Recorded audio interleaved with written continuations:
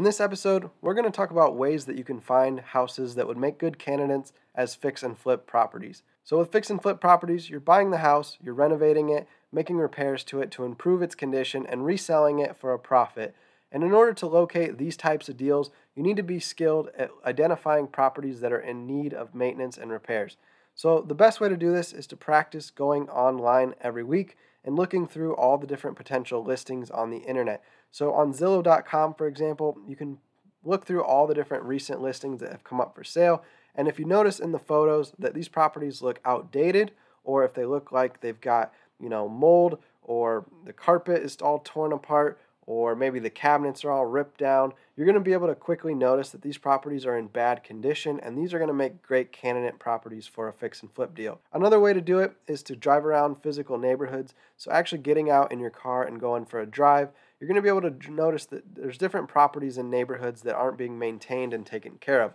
And they're going to stand out because they're going to have issues with the roof, they're going to have issues on the siding of the house, the windows might be broken. You might notice that the lawn is overgrown or the shrubs haven't been cleaned up in a while.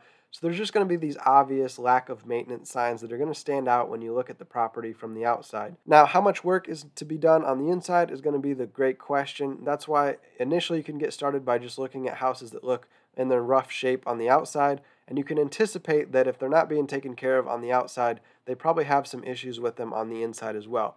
So that's where you can reach out to the owner of these properties and then try to get their interest in selling the property to you.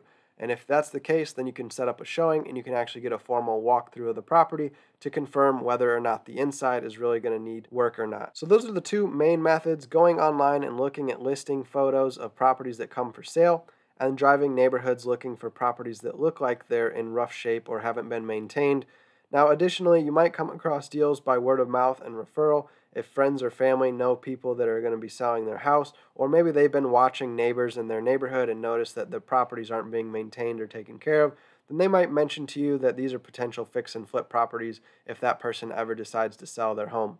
So, talking with neighbors could be a great way to find out what properties in different neighborhoods are not being taken care of or might be unoccupied or vacant, and these could be good potential candidates as investment properties as well. Once you identify a property that is in need of repair and makes a great candidate as a fix and flip house, the next step is to contact the seller or the owner of the property if it's not listed for sale on the market.